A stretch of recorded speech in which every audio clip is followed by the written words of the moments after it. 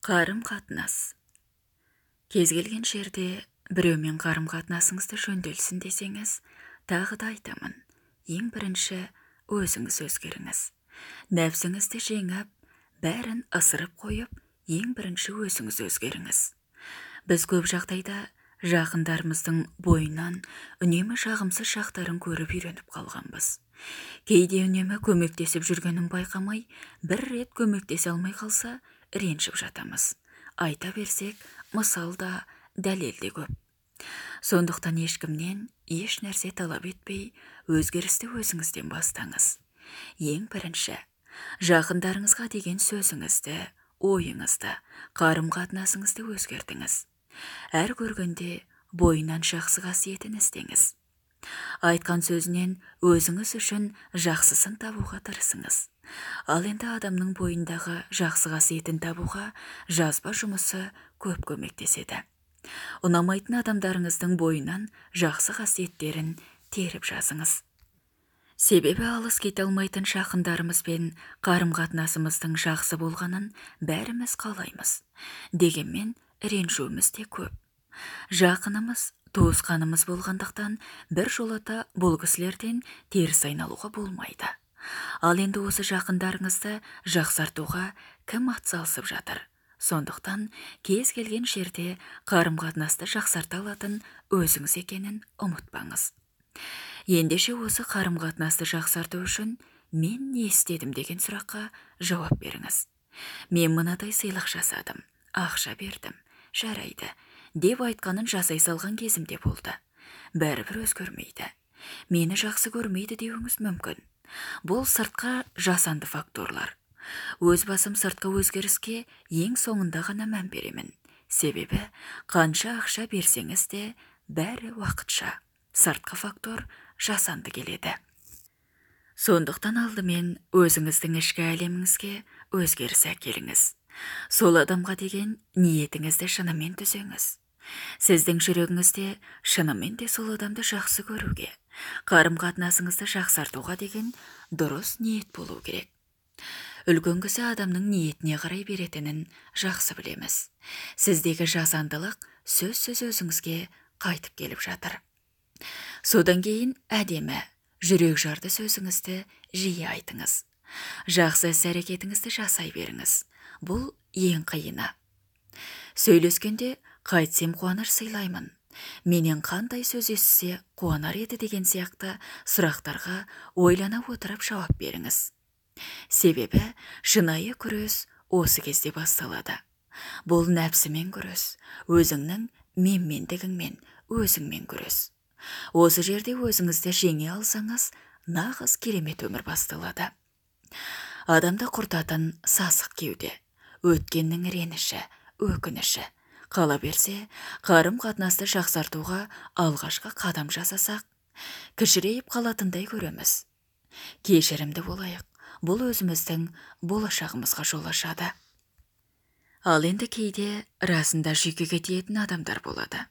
Үш қайнаса сорпаңыз қосылмайды. Онымен қарым-қатынасты үзсеңіз, түк те өзгермейді. Есесіне біреу туралы артық жаман ой ойлайсыз. Оның артық әрекетіне жүйкеңіз тозбайды. Мұндайда жай ғана, осы адам маған қаншалықты керек? Мен бұл адамды жоғалтсам, не болады деген сияқты өзіңізге сұрақ қойыңыз. Жауабына өзіңіз күлесіз. Кез келген адамға қатысты тез шешім қабылдаңыз. Саны көп, сапасы жоқ достарыңызды да іріктеп отыру керек. Себебі адамның өмірде тұлға болып қалыптасуына үйдегі тәрбие мен өскен ортасы да тікелей әсер етеді. Спортшы спортшыны, шығармашылық адамы сондай адамды өзіне тартады. Қазақ айтқан, досыңды көрсет, мен сенің кім екеніңді айтамын деп. Ал психологияда көп жағдайда айналамыздағы адамдар бұл біздің ішкі әлеміміздің айнасы дейді. Ал сіз кімдермен доссыз? Сондықтан қасыңыздағы адамдар ұнай ма, ұнамай ма ойлану керек. Мен осы сұраққа жауап бергенде айналамнан тек өзімді көрдім. Содан біраз уақыт бәрінен алыстап, кітап авторлары мен желідегі адамдармен сырттай дос болған едім. Расында өзіңе қолдау көрсетіп, алдыға сүйремесе, өзіңді бағаламаса, мұндай достың қажеті жоқ. Себебі біз қаласақ та, қаламасақ та, күнде кімдермен араласамыз, солардың бойынан бір әдеттерді жұқтырамыз. Ал енді мұндайдан білімнен еш хабары жоқ кезде, қасымыздағылардың әдетін жұқтырмақ тұрмақ, сол адамдардың болмысын құптап, үстімізге киіп алғанымызды да өзімізде байқамаймыз. Жақсы адамның қасына барсаң, әңгімесін тыңдасаң, тамақ жемей-ақ қарның тояды. Ал енді жаман адаммен әңгімелессең, не ішіп жегеніңді білмей, өмірден түңіліп кетесің. Одан кейін өзіңізде жақсы адам болуыңыз керек. Отырған жерде адамдарға жақсы әсеріңізді қалдыра біліңіз. Сіз кеткеннен кейін біраз уақытта адамдар жақсы әсерде жүретіндей болсын. Сондықтан өзіңіз өзгере бастаңыз. Өміріңізге ылғи білім іздеген жеңімпаздарды тартатын болыңыз. Тіпті мұндай досты қайдан табамын деп басты қатырудың да қажеті жоқ.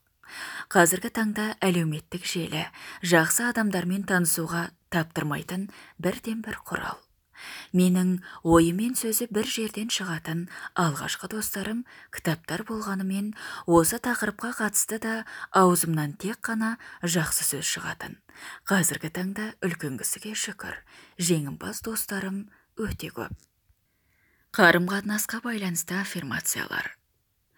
Менің достарым көп. Менің білімді достарым көп. Менің ақылды достарым өте көп. Менің адал достарым көп. Менің жетістікке жеткен достарым көп. Достарым менімен мақтанады. Кез келген ортада менің беделім бар. Достарым мені үлгі тұтады. Достарым мені жақсы көреді. Мен достарыммен мақтанамын. Өзгелердің мені жақсы көргенін қабылдаймын. Мен адамдардың бойынан тек жақсыны көремін. Мен кез келген адаммен оңай тіл табысамын. Мен адамдарға ұнаймын. Мен жақсы адамдарды өміріме оңай тартамын. Менің айналамда жақсы адамдар қоршаған.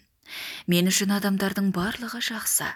Мені ата-енем туған қызындай көреді. Мені қайын жұртым туған баласындай көреді. Мен енемді анамдай жақсы көремін. Менің адамдарға деген ниетім түзу.